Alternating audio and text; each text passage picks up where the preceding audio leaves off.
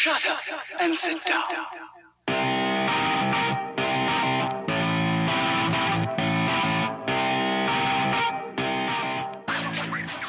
The good bike rider is easy to recognize. He makes sure his bicycle is always in perfect mechanical condition. He learns how to ride and knows all the bicycle rules and traffic laws before riding on the streets. Some people play basketball, some fly their kite.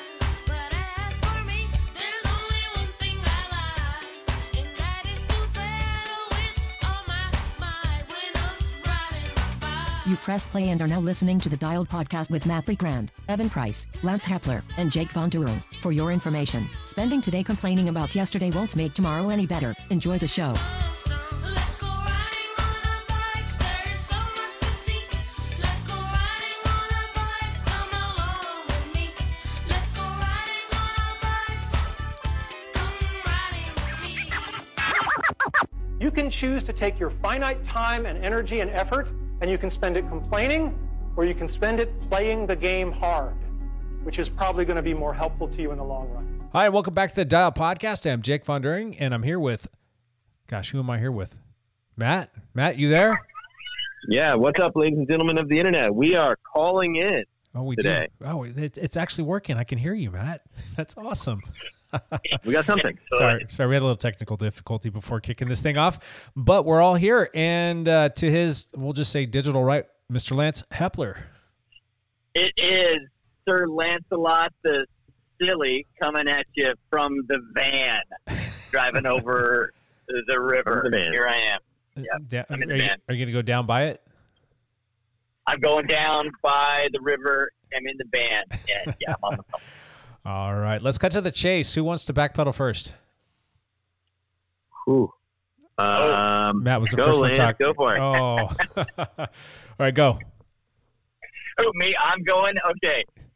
Yes, I spent the last week in Ketchum, Idaho. You got a good backpedal. Yeah, Sun Valley, Idaho area. I did the Rebecca's Private Idaho stage race. It was 3 different stages over 4 days. I had a blast. I had a great time. The stages, the first stage was a 45-mile stage that was half single track, half gravel. So it was, it was kind of made for the mountain bikers, but you had to use the same bike all week. You couldn't use a mountain bike for the mountain bike stage, and then you had to use the same bike. So that's a cool challenge. Yeah, she said you could change gearing and tires if you want, but you had to use the same frame for the whole weekend. So that's kind of cool. That stage is right down my alley. I love the single track. I love doing the single track on the gravel bike. I had a blast on it. I think there was 200 men doing the stage race. There was another 110 women. There was quite a few people doing the stage race, which is pretty awesome. But I ended up taking 20th overall. Wow. In that stage race. Yeah, I kind of went into it going, okay, I am going all out on this first stage, and then I'm just going to have fun the rest of the week because none of the rest of it is really up my alley. So I went full out on. I even beat some big names that I really had no business beating, like Molly Cameron. I beat her in the stage, and I really shouldn't have beaten her because she's quite fit and fast. And most of the pro women, I also beat. So, Piper, come here. Sorry, I had to stop. And the dog jumped out. Hey, come on. So, yeah, I had a great time. The next day was a 5-mile uphill time trial. Dude, that's right in your wheelhouse. Oh, come on. That's right in your wheelhouse. Come on. Yeah, that's all me. And I just got crushed. It was just not my thing at all. So I had a good time. The way she did it is there was a 20-mile neutral rollout. So you had to ride 20 miles out there, do the trial, and then ride 20 miles back. And so you had to ride the whole thing. That was kind of part of the stage, but only the 5 miles was actually timed. And so, I had a great time. I ended up meeting all these really cool people. I had like conversations with Colin Strickland and with Phil Guyman and with Molly Cameron and Jake Wells and Peter Stetna and Matt Lieto. I mean, I had the like conversations with all these pros and all these cool people, and it was just really a whole lot of fun. All the women too that were doing so well, Rose Grant and Mariah Wilson, Casey Armstrong and Karen Jarko, all these great women I was able to meet and talk to as well. So it was very cool. I did not take 20th in the uphill time trial. I think I was like 46 or something. So, not so hot, but, there I was. So, Saturday was kind of an off day, which is kind of interesting the way they do it. I didn't have to, which is really cool. And then Sunday, was the big stage where it was a 103-mile gravel stage race at about 6,000 feet of climbing. Not a whole lot of technical stuff, and I kind of shine in the technical things. And so, dude, that's just not my thing. I'm good at like 3 hours. Uh-oh. You still there, bud? Did we lose him? I don't know. Lance, you can't just drop out like that right at the Queen stage, man. We'll On see. the Queen stage. Yeah. Actually, We'll just assume that he got dropped on the Queen stage like he got dropped on this call. We'll go from there. Yeah, I did drop his call, so I'll try and call him back. So while we're doing that, Matt, why don't you go ahead and backpedal real quick? Oop, hold on. Hold on a second. Ah! Oh, gosh. I think everybody's back online here. Sorry, I'm pushing all the buttons and Lance is disappearing. So you're on the Queen stage. We were going to have Matt backpedal, and I muted him on accident because I was trying to get you back on the phone. You're on the Queen stage. Finish that. Okay. Finally, I did the last stage, and I didn't really race very well. All the people I beat ended up beating me back. I was out there over 6 hours. I ended up coming in with Phil Guyman, which was really cool, but he was just kind of cruising it, and I was like going at 90% the whole day. But it was cool. We got to have a conversation and talk while we were riding a little bit, and that was all kind of cool. I ended up like 29th, I think, in GC overall, which was decent for me but I had a great time.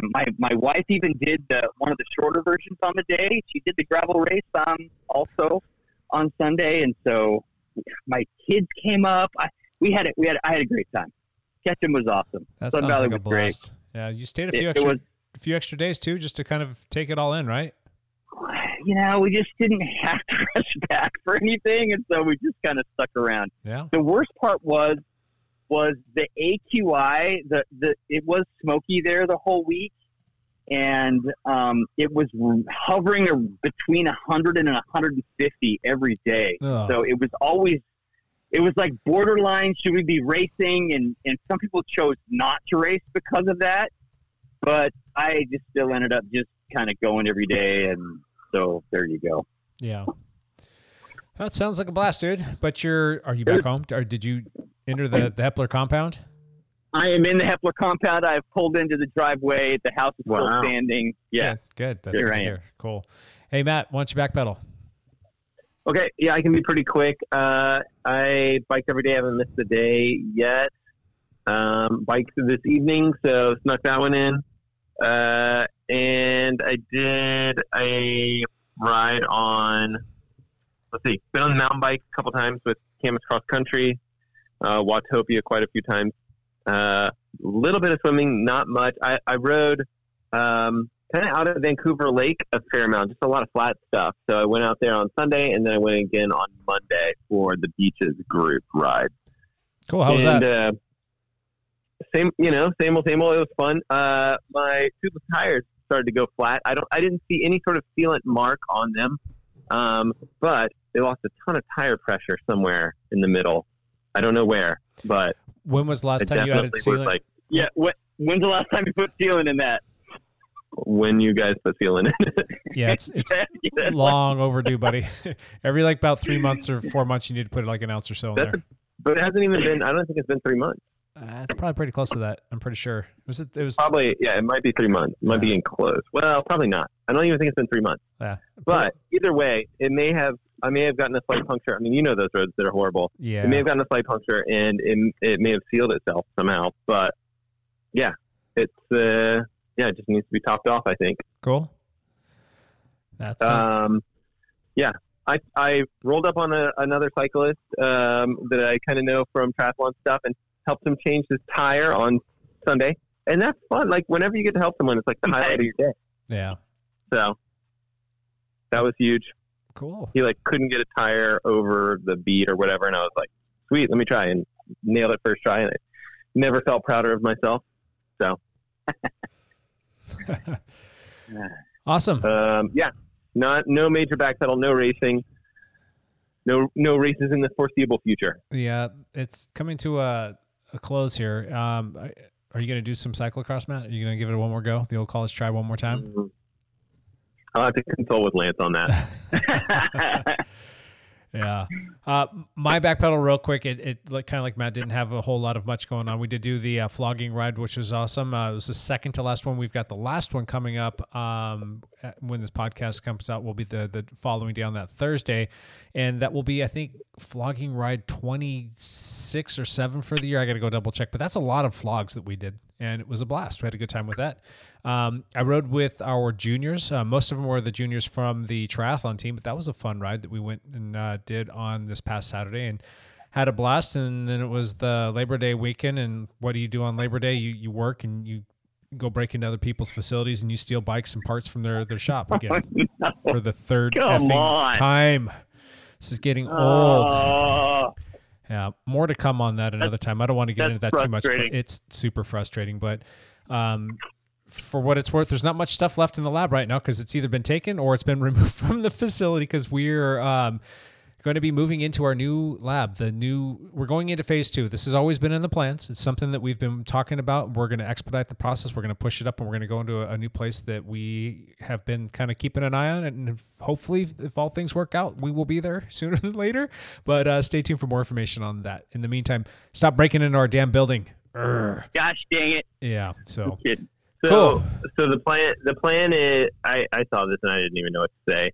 The plan is to move facilities then. That's the Correct. plan of attack. You can just move on and find another building. Yep. And so the space that we were in has always been kind of what I've called an incubator space. And it was really just so that we could get the Dialed Endurance Lab, which Evan has been just kicking butt and taking names. He's doing such a fantastic job. And it was really just to prove that business model. And he's done that and then some. So the next phase, we're going to go ahead and kick into action and move into the new facility, which will pretty much double the footprint of what Evan and I are collectively using, which is going to be really nice because the Dialed Cycling Lab, it's got a lot of bang for its buck, but it's really not the biggest shop in the world, and we need a little bit more space to work out and or like do the things that we're doing. And as does Evan. Evan's doing more of the strength and conditioning stuff, working with athletes, and to do that, you do need a little bit more room to work around. And he's going to be bringing on some more folks to work with him, which is awesome. He's already got people on board, and we're going to start doing that in a new location, not terribly far away from where we're at, but at the end of the day, it'll be far more security. Evan's going to move too. Yes. Wow. So, big changes. Yeah. Do we need to carve a corner out for you too, Matt? Yeah, I know, right? Carve a space. I need a YouTube studio, please. Exactly. All this stuff has been in the plans and in the works, since we moved into space we were in. We've just we haven't had a real big push to have to do it yet. And this kind of provided the push for us to do it. So yeah, it's not the catalyst we wanted to have to do that, but it's not. Yeah. Anyway, enough about break-in talk. Let's jump into our topic for today. That has been break-in talk. Yeah. Lube. Maybe I need some lube after this past weekend. Ugh. Sorry, I had to work that in somehow. Bike lube. What you guys using these days? Just out of curiosity. I use Squirt. It's a wax-based chain lube, a dry lube. We've probably talked about it before in the past, but I've used Squirt on all my bikes. Yep, I've been quite the same. How about you, Matt? What have you been using? I've been using Squirt and Rock and Roll Gold for a while. Trying to think if I just paraffin wax I've used and had luck with that. I've used some other stuff too. There's like for like race stuff. I've used like it ends up being like the same thing. It's like a paraffin wax, but it's also there's other things that are mixed in it. It's kind of like molten wax kind of stuff. Gotcha. I've been using like races. Yep. For the past probably decade, I've used Rock and Roll, I've used Demontech, and I've used Squirt. Those have been like the three primaries. I mean, I've used little other bits and pieces of lube here and there, but those have been the three primary ones that have always been on my workbench. And probably for the last 2 to 3 years, I've been using Squirt, and I like it. I like it quite a bit. And it was just, I don't know, in the past couple of days, I was scrolling through YouTube like I do, just kind of looking at stuff and researching and whatnot. And I happened across a video from a guy his channel is called Simply Mountain Biking, and he did a comparison test, and it's basically the title of the video was the ultimate bicycle chain lubricant test, best bike chain lube. So he was going to run this test. I'm looking at the guy. I'm like, all right, it kind of looks like he's just working out of his garage. I'm kind of curious what he has to say. Some of these things we carry, some of these things I use. And I'm like, I'm going to go ahead and watch this just to see what it's about. Granted, it's a little bit longer of a video. It's about 24 minutes and change. And I'm like, well, we'll see. If it's bad, I'll just bounce out and go check out something else. And it really kind of captivated my attention. However, I did kind of question a couple of little things, but I shared this with you guys, and I wanted you to watch it as well so that we can kind of break this down. And I'm curious, what do you guys think? Well, I mean, I certainly thought that the process that he went through was unique. It isn't usually the way that lubes are actually tested, but he kind of came up with tests to figure out, how much, how well it what was the first test he did? It was like the friction test, and he was using like a little machine. The friction test. There's like the friction test, and then he also did one on like spray on how much like flipped off the chain when it was running fast, and and how much it picked up dirt, which I thought were unique ways to test. And he actually applied the lubricant per the manufacturer's recommendations, and then did like a squirt test on it. So he had this spray bottle, and he sprayed, I don't know, it was like 30 some odd ounces of water over it, and then he weighed it before and after to figure out how. And he had a really like a scale that could weigh pretty small numbers, and he was able to determine how much of the lube actually came off once it had water hitting it. So I thought that was kind of interesting as well. Like how much retention was it getting? Yeah, I thought that was pretty interesting too. So I mean, it was interesting the way he did the test.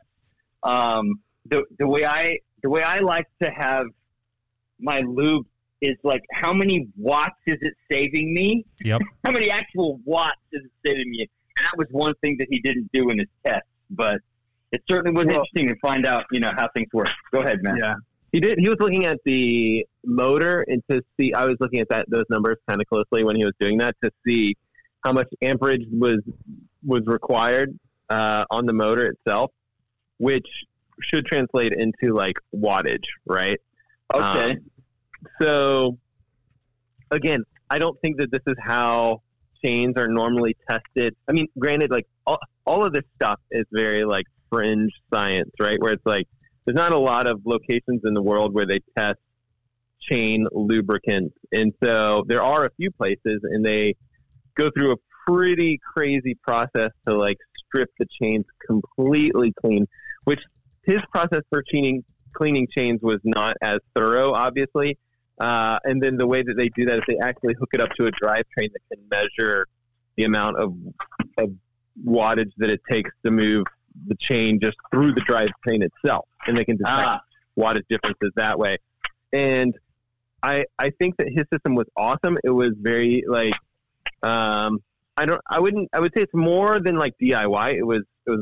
I thought it was fantastic. Like I immediately subscribed to the channel just because I was like, here's a guy who's trying to check this stuff, trying to like, he's doing all the right stuff. He's questioning like the numbers. He's questioning the manufacturer's claims, right? Like, which we all know are bogus.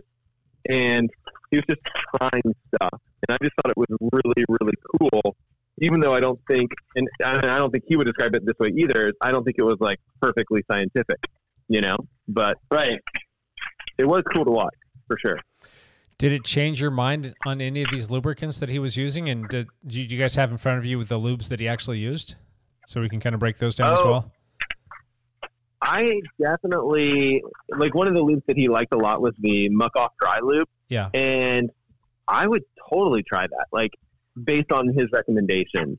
I still tend to think that any lubricant that has some sort of paraffin wax base, and Muck Off Wax, their dry lube might have that in there. I don't know. But I think that those are going to tend to perform the best just based on, I would say, the more scientific stuff that I've read. So that would, Squirt is definitely one of those, but there's others for sure. Correct. Squirt performed very poorly in the friction test. Yeah, which really surprised me right off the bat. Like the first test he did, the lube that I love and use every day, tested pretty poorly. Yeah, but just on the friction test. But yeah, go ahead. On that friction test, it's 100% not doing it the way that the manufacturer recommends that you do it. I mean, he has this little friction wheel that's going around, and he's got a little piece of like a little round metal grommet or something like that. That's a softer compound than the wheel itself. So the wheel's not going to wear, but the softer grommet is. And that little grommet was what he was using to determine how much wear you were getting. So that wheel was going through a little reservoir where he poured in all of the different lubes. And the Squirt, it was going through there and it was basically going on wet, but it wasn't allowed to dry and cure the way that it's supposed to be applied. The manufacturer, when you use Squirt, recommends and says that, clean very well your drivetrain, get all the gobbledygook off of there. And then you want to apply it, and then you want to let it dry, and you're not supposed to use a towel to dry that off. You just want to let it dry and do its thing, and then you can start to do your friction test. So, I mean... Yeah, if you're going to do the test the same for everybody else in that particular test because you're not following the manufacturer's recommendations, it's not going to be a valid test based on what the manufacturer's recommending. So what are your thoughts on that? Well, that's what kind of relieved me once I figured out, okay, this lube that I really like and that I've been using, and of course I want to defend the lube that I've chosen to use, every day. Yep. It performed really poorly on this first test, and so I immediately tried to find holes in the test that he was doing. Yeah, I was kind of doing the same. Like, hey, wait a second, I like that stuff. Wait a minute. Yeah, that's right. And it ended up being one of his more favorite. It made like his top 5 lubes in the end. Yeah, because of how well it performed in the rest of it. But it was like, at first I'm like, oh, I'm questioning all my life choices. Yes, what have I been doing? Yeah. So I don't think that I would stress too much about it. I think that wax-based lubricants are going to just work differently. Like when you get stuff and gunk and stuff like that on your chain, it's going to flake off which is just different. Like remember when he did that that spin test and he was like, oh, the Squirt is weird. It's almost like these raised bumps. Yeah. Because he had like basically like wet wax on a chain and then he spun it off and it landed on the cardboard. And then guess what? It was like, the wax like dried. dripping candle wax, right? Like it's like the wax that dried. And it's like basically what typically happens is when the wax has dried on your chain and then you spin it, like things flake off just like wax like normally would flake off. And that's a good way to keep your chain fairly clean and keep things from getting in between those rollers is having that wax barrier there and have stuff that gets in there just basically flake off. But that being said, I still think that there's room for improvement. There's room for other options. Yep. My gut feeling is that one of the things that he should potentially look into is like a different way to clean the chain in between all of these tests, and then definitely going by manufacturer's recommendations, because like when you do something that's truly like a wax kind of based lubricant, it is going to take that time to kind of harden or dry, whereas the others don't. Yeah. What would you recommend for cleaning it? Like an ultrasonic cleaner or a different method? Do you have something in mind, or is there something that you've seen?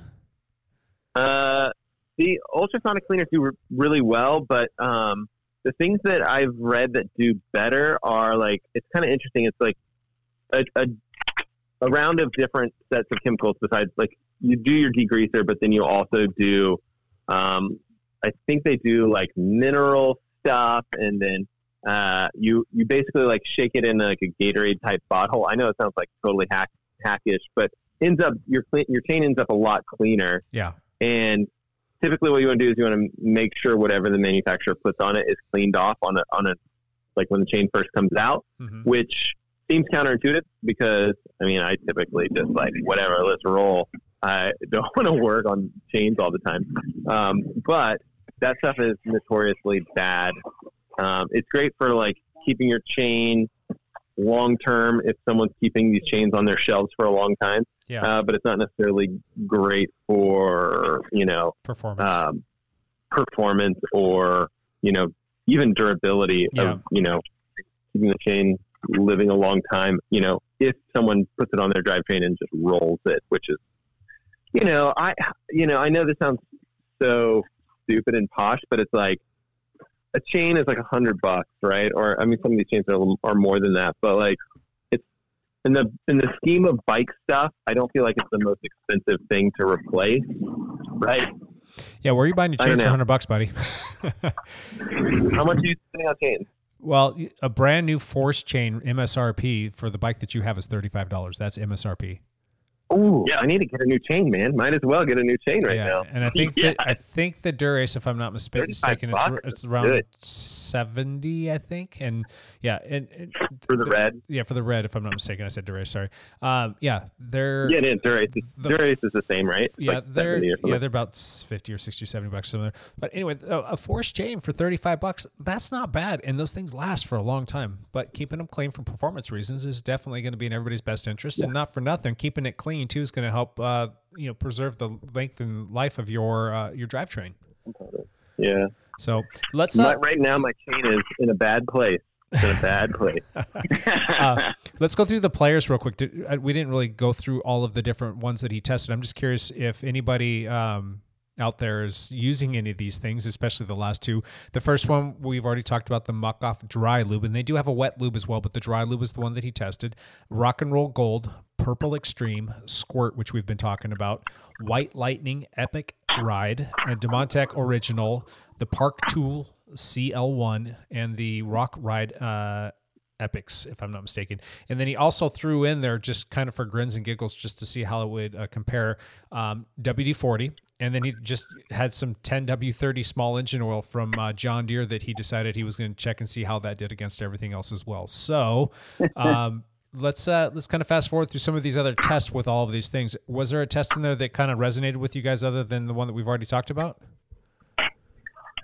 Well, I think a lot of people, I think the WD-40 is a good one to test because a lot of people do just grab it and throw it on there. It was one of the more affordable options, right? And people have it in their garage. And, if you think about it, like a lot of the people that come into your shop, I mean, I don't know if the people listening to this podcast would be the same way, but I think a lot of the people coming into your shop are going to be, moms and dads and things like that. And they just want to like, oh man, my kid's bike is starting to squeak a lot. What do you do? Yeah. And I don't really fault them at all for grabbing WD-40 and being like, this will stop the squeak. Yeah, it's better than nothing. That's what WD-40 is synonymous with. If it's something that's squeaking, you put some WD-40 on it and you're good. And I still use it too. Like, get a hinge on a door or something like that that's squeaking, throw some WD-40 on it and all of a sudden it's nice and quiet. So is that going to work? Have you ever, too? Yeah. Have you ever like thrown like some sort of chain lube on something where it's like not supposed to and you're like, well, think about this. Like a wax-based, you're like a wax-based chain lubricant will do a good job of keeping this hinge. My chair. I don't think I've used it on hinge. My chair that I'm sitting in right now, it was one of those things that rocks back and forth, and it slowly developed this creak, and it drove me absolutely bonkers. And I went out, and there was just some chain lube. I didn't even go out. I was in the office because in my office is a bike trainer, and next to the trainer was my lube, and I'm like, I'm just gonna put a couple drips on there, and sure enough, it worked. Oh yeah, it'll totally work. Yeah, and I've thought about this too. I'm like, and theoretically, if this is going to protect it from different elements and things like that. I always think about like chemically or whatever. Is this going to be helpful or is this going to be bad? Yeah, that's cool. Okay, so some of the other tests that he did was the sand test. I thought that was kind of interesting because from a gravel mountain biking perspective, that's something that always has kind of bounced around in my head, and I've thought about that too because I've had the Demonotech. I think I bought like a case of that stuff like a decade ago, and I've had it sitting around for a long time, and I think I just used the end of it because I took it into the lab and we put it on people's chains when we clean them up and sometimes. But I would put that on my chain, and thinking about it from a mountain biking perspective, I always wondered like, hey, what's not going to stick to my chain? Because if I'm going to put something on there and it's going to stay wet and somewhat tacky, it's just going to be a magnet to dust and dirt. And if that's glomming onto my chain, then that's going to decrease the efficiency and decrease power output, which it's not a huge thing, but everything adds up in the end. So I started getting away from using that Demonotech and using the squirt and letting it dry, knowing that it's going to be theoretically a little bit drier of a lube.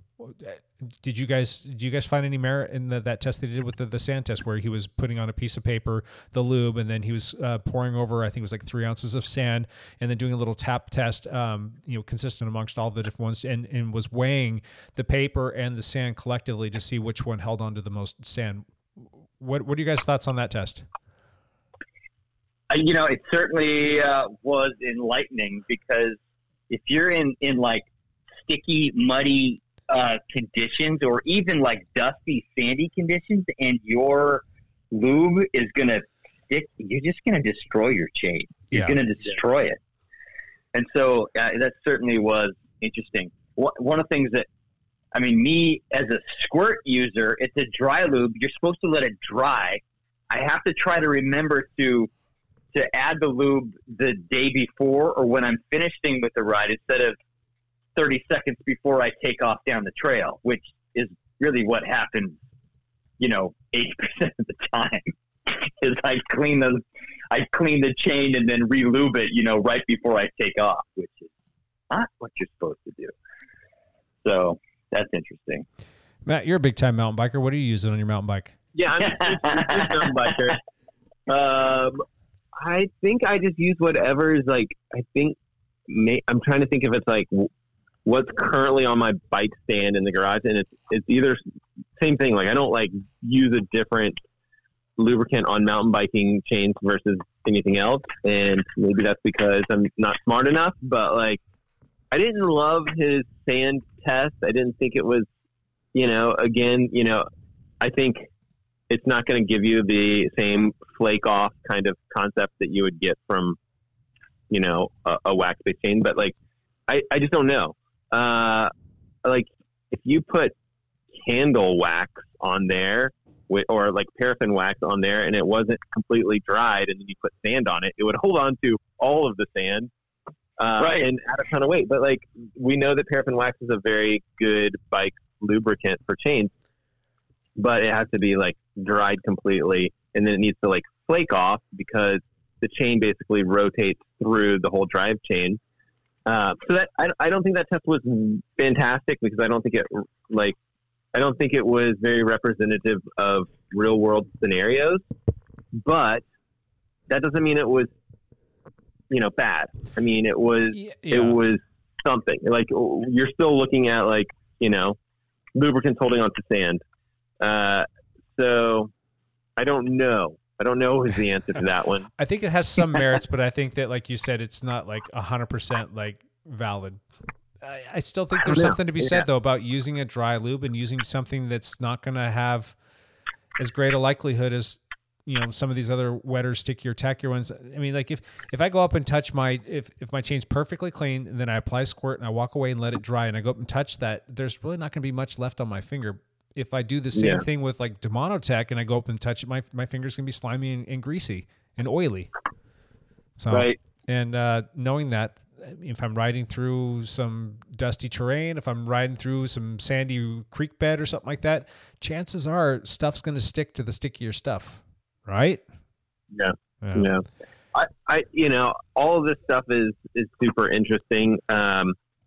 It's hard to know, like, even with this test, like, I still would want to be like, I almost want to have like an expert come on this stuff and kind of explain it to us. Because I think this is, there's real science behind this stuff for sure. Viscosity of oils and things like that, basically, like, there's such a science to it. I don't disagree. So maybe this will be our little catalyst to get somebody to join us. What was the last test that he did? He went through and did the squirt bottle test that we talked about and checked to see like if there was corrosion or how much of the actual lube stayed on the actual chain after being taken through the squirt test. I thought that there was probably some merit to that, and especially for us people who live here in the Pacific Northwest and are looking down the barrel of another fall and winter coming up here a lot faster than it should be, and it's going to start raining. We ride in those conditions all the time. So, how long is our chain going to last in this weather? And we all know that, like, we'll go out and lube our chain and we'll go ride through the crappy weather, come back, and if you don't clean your bike up and dry it and put some lube on after you ride, you're going to come out the next day and chances are your chain's going to have some rust on it, which is never a good thing. You guys dealt with that before? No.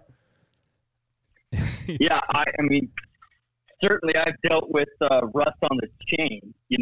That's something you don't want to experience. It just makes it squeaky and not good, and it lessens the life of the chain as well. But so I mean, his little reminder about all that is certainly good. But the lube I like performed really well in that test. So I guess that made me happy that I used Squirt. Yeah. I want to try the muck off though. Have you guys tried that? I haven't tried it. You know what? I've been ordering it and I've had it. And just as a little side note, the more I use different muck off products, the more I'm impressed with that company. I thought that they did a really good job of like marketing. They've got really clever, catchy thing. Muck off. I mean, just the name itself is kind of clever and catchy, and it's like a little edgy and whatnot. Haha, and they've got all of the different stuff and it looks neat, and they've got some bright colors. I'm like, all right, they're doing a good job there. And I've used a couple of things, and we've been like at the lab, I'll order all kinds of stuff. And before we put it on the shelf, I'll generally start to put it over on the workbench so that we can try different things. And mostly it's like cleaners and degreasers. And just recently we started bringing in more of their lubes because I've heard good stuff about it and people have been liking it. So I personally haven't tried it yet on my personal bike, but we've put it on a few bikes at the lab, and so far so good. Yeah, I definitely want to try. I actually want to try all of the lubes that he talked about. It's like, ooh, I haven't tried that one. Like, that looks like it's got certain properties that would work well in certain riding conditions, right? Like, I think that's the other thing is, riding on a sunny day or whatever, you might want to have some sort of different lubricant than, on a cold, gross winter rainy day or something like that. But yeah, for sure. So he did all of his tests. I think we've pretty much covered all of them. And then he lines up all of the different products that we've talked about. And he starts to do this like process of elimination and gave his reasons why. What would you guys think the first two to disappear would be? I thought it'd be WD-40 and regular motor oil. I was the same, and I'm sure Matt was in the same boat as well.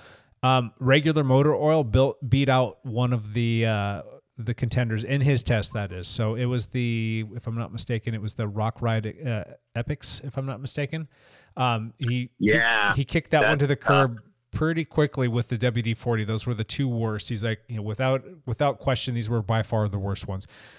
They're better than nothing, but those were the first two to go. And then he proceeded to kick out a few more, and the next one to go was going to be the motor oil and the Park Tool chain lube. That one got the boot too, saying that was pretty terrible. Again, his test, his opinions, and that's kind of where we were at.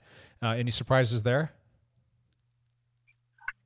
I'm surprised at the Park Tool one, to be honest with you. I mean, they make some pretty good stuff, and they have pretty good, a big company behind them. And it sounds like they made a crap cane lube. Yeah, I like all of their tools. I think they're fantastic. I think they make really good tools. Maybe a touch overpriced on some of them. Some of them, like the more proprietary specific ones, are definitely overpriced. But I've never been a big fan of their cleaners, their lubricants, and things of that nature. So that actually didn't surprise me. That's just my personal opinion, but that didn't surprise me too much. Interesting. Yeah, I was definitely surprised that it tested as bad as it tested. I would have thought that they would have done something decent there. So fast forwarding, the next one to get the boot was the Demonotech. That surprised me because that's, if I'm not mistaken, when he first started the video, he also, when he was introducing each one of the lubricants, he talked about what the cost was. And that one was by far and away the most expensive of all of the different lubes that he had. And they were all pretty much about the same number of ounces. I think it was about like 4 ounces, if I'm not mistaken. So that kind of surprised me, being the most expensive and being something that I'd used for quite some time and actually quite liked. I thought that it was pretty good stuff, but it got the boot. So it didn't get a rose to move on in this competition. Any surprises from you guys, or are you guys not having much experience with those? I've never used it. Yeah, I've never used it either, but it tested really well in the first test, which is, again, it was kind of a test of durability as well as a test of, wattage, for rotation. And so that one did the best in that particular test. It won that particular test. And so I thought that was interesting. And I was like, man, I've never even tried this stuff. So, yeah, there was hardly even a wear mark on that. I'm like, oh man, maybe I need to go back to that, thinking that when I was watching the video. Exactly. And then, that same wear mark, with that one being almost nothing, on some of the other ones, like the Squirt was actually not good. And it was like, oh man, that's a bummer, but we already talked about that. So fast forwarding through this whole process, it was down to 5. We had the Rock and Roll, we had the Squirt, we had the Muck Off, and we had the Epic Ride, if I'm not mistaken. I think so, yeah. I think is that the one that I was saying that was the one that already got kicked off? I don't know. I'm getting confused here. But anyway, and then we had the Purple Extreme. The next two to go were going to be Squirt and the Epic. Those were the two that. Hold on here. I'm looking back through my. Almost looks like, I don't know if it's a typo, but anyway, long story short, those two got the boot. And I was kind of sad to see the Squirt go kind of like you guys did, but it did make the top 5 of, what was it, 10 that included WD-40 and the John Deere 10W30. Any thoughts on that little process? Have you guys used that other one, the Epic stuff? No. I haven't either. No. Okay. I've used White Lightning and Squirt pretty much. Okay, and then it came down to the final 3, and that was your Rock and Roll, that was your Muck Off Dry Lube, and that was the Purple Extreme. I've used the Rock and Roll. I've used the sparingly. Have used the Muck Off. Have you guys used Purple Extreme before? No. Yeah, so that was kind of a I want to try it. Yeah, it was a new one for me too. I think that might be worth bringing into the lab to check out. And it's kind of neat. He's got his little podium stacked up here with a bunch of cassettes that he puts all the different ones up there. And the clear winner, according to him, was the Muck Off Dry Lube. That was the number 1 best chain in all his different tests. And he after looking through all the categories. Yep, and he said he's going to be using that on his mountain bikes from here on going forward. So I thought that was kind of interesting. Then taking second place was the Rock and Roll Pearl Gold, and then the not last place, but the third place was the Purple Extreme. How do we feel about this, guys? Well, there's some new lubes I want to try. That's how I feel about it.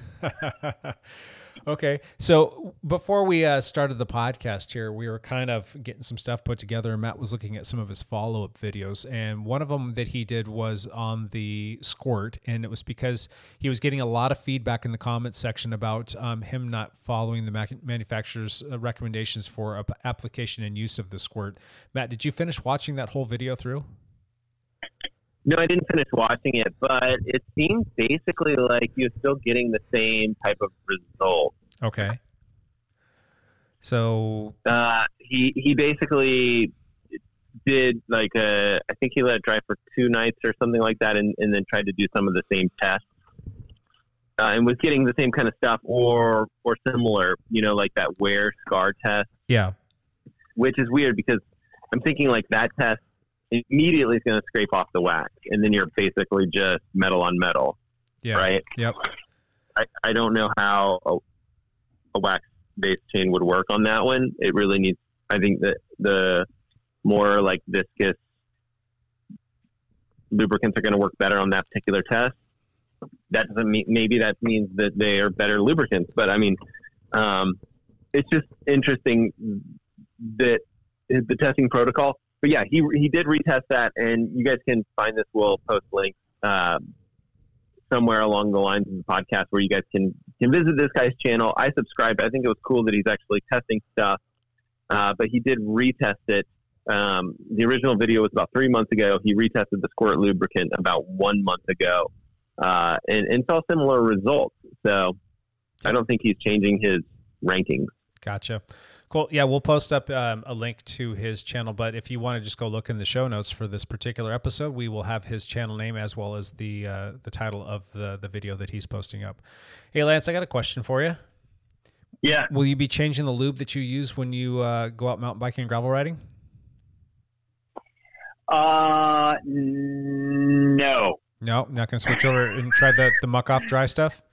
Well, I'm curious to try the muck off stuff. I definitely want to use it, but I'm still pretty happy with how the Squirt ended up on the test. Yeah, so am I. But And it's significantly cheaper, right? I mean, I think that we really need to take cost into effect. I mean, maybe we can afford to spend a little bit more than WD-40 money, but like, I don't know. I don't want to. I think Ceramic Speed makes this, like, I can't remember what they call it, but they're like ultra lubricant thing, and I swear it's like $200 for like a bottle of chain lube. It's something stupid. I'll look it up while we chat. But it's. I mean, none of us wants to spend stupid amounts of money on chain lubricant. So, but and Muck Off is kind of. I feel like they do it. They make great stuff, but it is expensive. I think the muck off is only like $11 or $12 for the bottle that he was using, which and what's the lube, like $6? So well, half the price of that. Some of the other lubes that were tested pretty low on his testing scales were a little less expensive. I think they were in that like $6, $7, $8 range. So I mean, in the grand scheme of things, you're talking about just a couple bucks, not the end of the world. It's not like we're comparing a $100 lube to a $5 lube. I think they're all within a reasonable amount of money from each other. But yeah, if you were penny pinching and you're looking to save a few bucks for the lube that's going to last you for probably a year or two, you could do that if you wanted to. Well, I'm contradicting myself because earlier I said, chains are only like $100. You buy this, but yeah, I do think that chain lubricant, like you kind of you don't want something that you're going to cry about if the bottle gets spilled. I don't know. That's true. All right. Well, I think I'm going to say that I'm going to stick with the Squirt as well. And I think I'm going to give that muck off dry stuff a go. I'm going to give that a shot on the gravel bike and the mountain bike and see how it does. Should be fun. Anything else you guys want to talk about on this? This actually proves that we can talk about anything too. We talked about bike lube.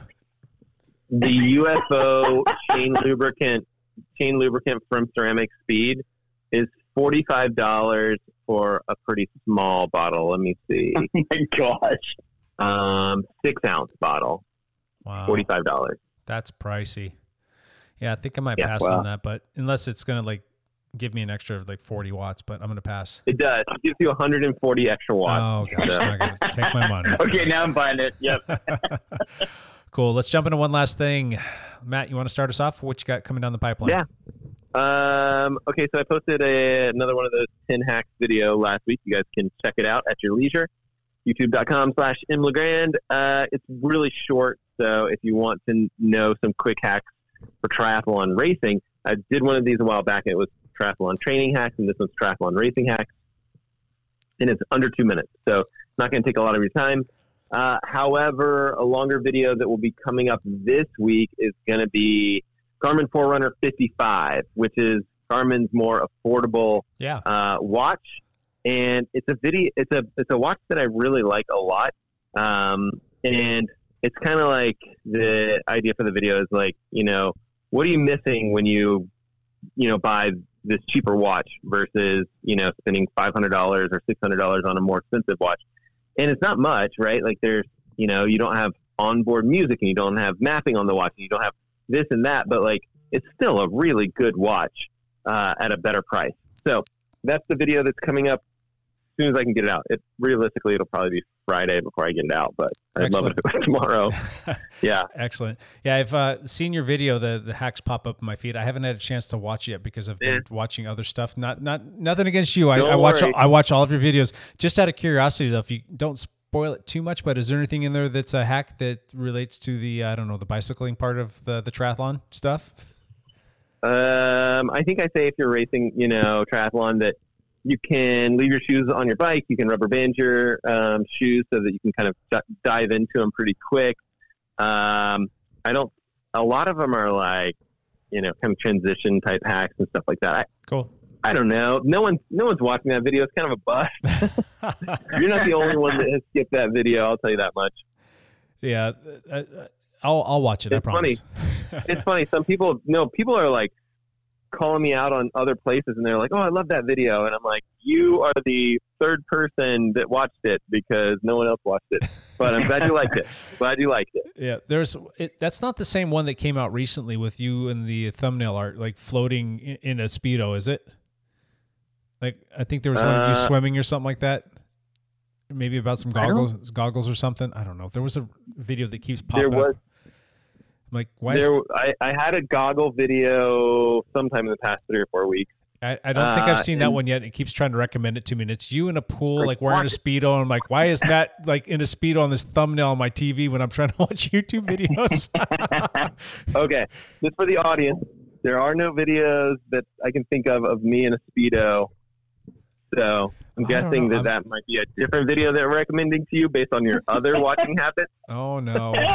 All right, now I gotta clear my my cache. Clear your browser history. I don't know. I'm gonna have to check on that, Matt, because I swear it was you. Maybe it was DC Rainmaker. I don't know. One of you. Yeah. Folios was one up of the there. Triathletes. That's the problem is you start watching my videos and they're going to recommend other triathlete videos and there's going to be guys in Speedos. No, it is. It's guided workouts right in your goggles and form goggle giveaway. Granted, you're not wearing a Speedo, but you're wearing some tight shorts and you're topless and you're floating and you're like looking at me underwater with goggles on. So people were looking at that and they were like, "Oh, you're this is a reference to the Nirvana baby whatever." And I'm like, I wasn't planning on it being that way, but yeah, sure. That's the video I was talking about. So, and you posted that 2 weeks ago. Fun times. You want me to? I'll put a shirt on for you. I'll swim with a shirt on for you. If that helps. Is that water cold, Matt? Yep. Sorry. Obviously. Hey, Lance, you got one last thing for us? Yeah. I am headed to Central Oregon this weekend for the next cyclocross race in our series. It is called Can Chaser Cross. It's being held in Redmond, which is right next to Bend. Bend has been inundated this last week with smoke. It has had AQIs over 300 all week. And so we're hoping that the smoke will clear before the race on Saturday morning and it'll be safe enough to race. Because if it's over 175, I'm not racing. That is not good for your lungs. Yeah. It's funny. When I went outside this morning, it looked like it had almost rained a little bit last night, but it was also a situation where there was a bunch of ash as well. And I don't know, Matt, if you dealt with that or saw that or noticed that on your vehicle this morning when you went outside. Oh, but that's what it was. Yeah. So I didn't know. I was like, why is my car so dirty? I was like, did my wife drive this somewhere? Yeah. And I asked my wife the same thing when she got home this morning. She's like, I need you to put windshield wiper fluid in there. My windows are disgusting and there's no fluid and I can't see out of them. I'm like, well, where did you go? And they came back in the driveway. I looked at her car and your car's filthy. Why is it so dirty? It wasn't so dirty the other day. And sure enough, that's what it was. I think there was some sort of heavy condensation or maybe light rain, but it was after the dust had, or not dust, but the ash had settled. So that was kind of a bummer. Even though this morning it was nice, I didn't really notice too much smoke, but I think it did get a little bit worse as the day went on. Interesting. Yeah. Cool. My one last thing was actually a question that I was going to ask to Matt, and he kind of already alluded to some of this stuff. My son has been hitting me up. He wants to get a Garmin watch. He wants to start wearing a watch just to be a little bit more responsible and all this stuff. But he's also doing track and field for his middle school, and he's wanting to get into running, and he's also wanting to use the watch for when he rides his bike. He's just thinking that that'll be easier for him than a bike computer. What would Matt LeGrand recommend to my son? Well, he'll have to watch my video coming out this week about the Forerunner 55. Yeah. Would be an excellent option for him. Do you sure. think, is that a good one for loading bike metrics yeah. and doing the whole bikey thing? So it will lack the power meter metrics. There are things that you can do so there's workarounds. I mentioned this in the video coming up, but you can so it has Connect IQ, which is Garmin's kind of like third-party app system, Sure. for those of you guys that don't know what that is. But you can do things like use the third-party app system, the Connect IQ system, to download an app that can look at power data coming across from your power meter. However, the watch itself does not have the standard sensors for power meters. So later on, that watch might not be great for him if he gets into power meters and stuff. However, I'm guessing that if he does get that far into cycling, he'll probably have a bike computer, like an out-front bike computer that he would have that data for anyway. Yeah, he kind of already does. He's got an old 520 of mine that is at his disposal. Yeah, right? So yeah, exactly. Like these kids and their parents, right? My kids can they come into my office and they pick out like a new watch each day, and they're like, I'm going to count my steps. But yeah, I mean, I think that the 55 would be a great option for him. Mm-hmm. Another option would be, something like an Apple Watch or something like that, because there's benefits to being able to track your kids and communication and stuff like that. So gotcha. Something there. All right. Well, I'll definitely keep that in mind. What about the 245? Is that a little bit too spendy, a little bit too much? It's $100 more, and I don't think it's worth it. So what? For $300, you get like the base model, and then I think for $350 you get onboard music and stuff, which he might care about, but he's probably going to have his phone with him anyway, and if he's listening to music, he's probably not going to do it on his watch.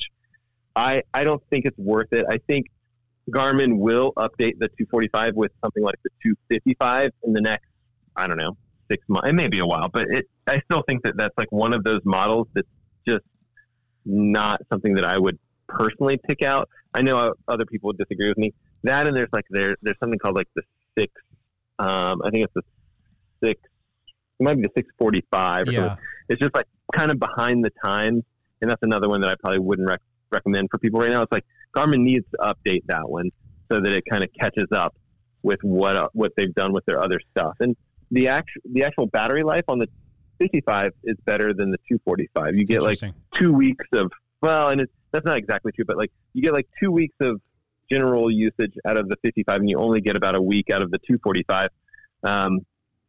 Oddly enough, if you're doing like long GPS activities, you might get more out of the 245 than the 55, but this is total insider baseball. But I think the 55 would be a good option for him. Gotcha. Cool. Yeah, he also asked me about the Venue, if I'm not mistaken, and the Vivo Active 4. Do you think that those would be viable? Yeah, absolutely. They tend to be a little bit more like smartwatch-ish, if that makes, I don't know if that makes any sense. But my wife uses the Vivo Active 3, and she loves it. She likes touchscreen, all the little things. They're different. They're kind of targeting different markets. And I don't think that's a bad thing for him to consider, because yes, he's going to run with it. Yes, he's going to do that. But like, if you're really into running, the 55 makes a lot of sense, stuff like that. But if you're doing more different types of activities and things like that, Vivo Active might be a good option. Okay. Yeah, I'll have to take a look at those and see what's going to be the best option for him. We'll have him watch your video. Cool. Cool. Yeah, I need to order some. There's this Venue Square that's like really popular. It's very similar to an Apple Watch. So that one is very cool. The screens on those tend to be brighter. They use like AMOLED screens, and I haven't done any testing on any of those watches on my channel, but they're nice. Cool. All right. Well, I think that's about it, boys. It's getting a little late. We got to get this thing posted for the people before it hits midnight, because we need to maintain the streak of posting every Wednesday for keep the streak alive. 185 weeks. Yeah. Cool beans. All right. Well, Lance, welcome back home. Matt, thanks for your time. Gentlemen, Thanks. appreciate it. To everybody out there listening. Pleasure. Yep. To everybody out there listening, we really do appreciate you coming back for another podcast. We'll be back next week. Until then, bye for now.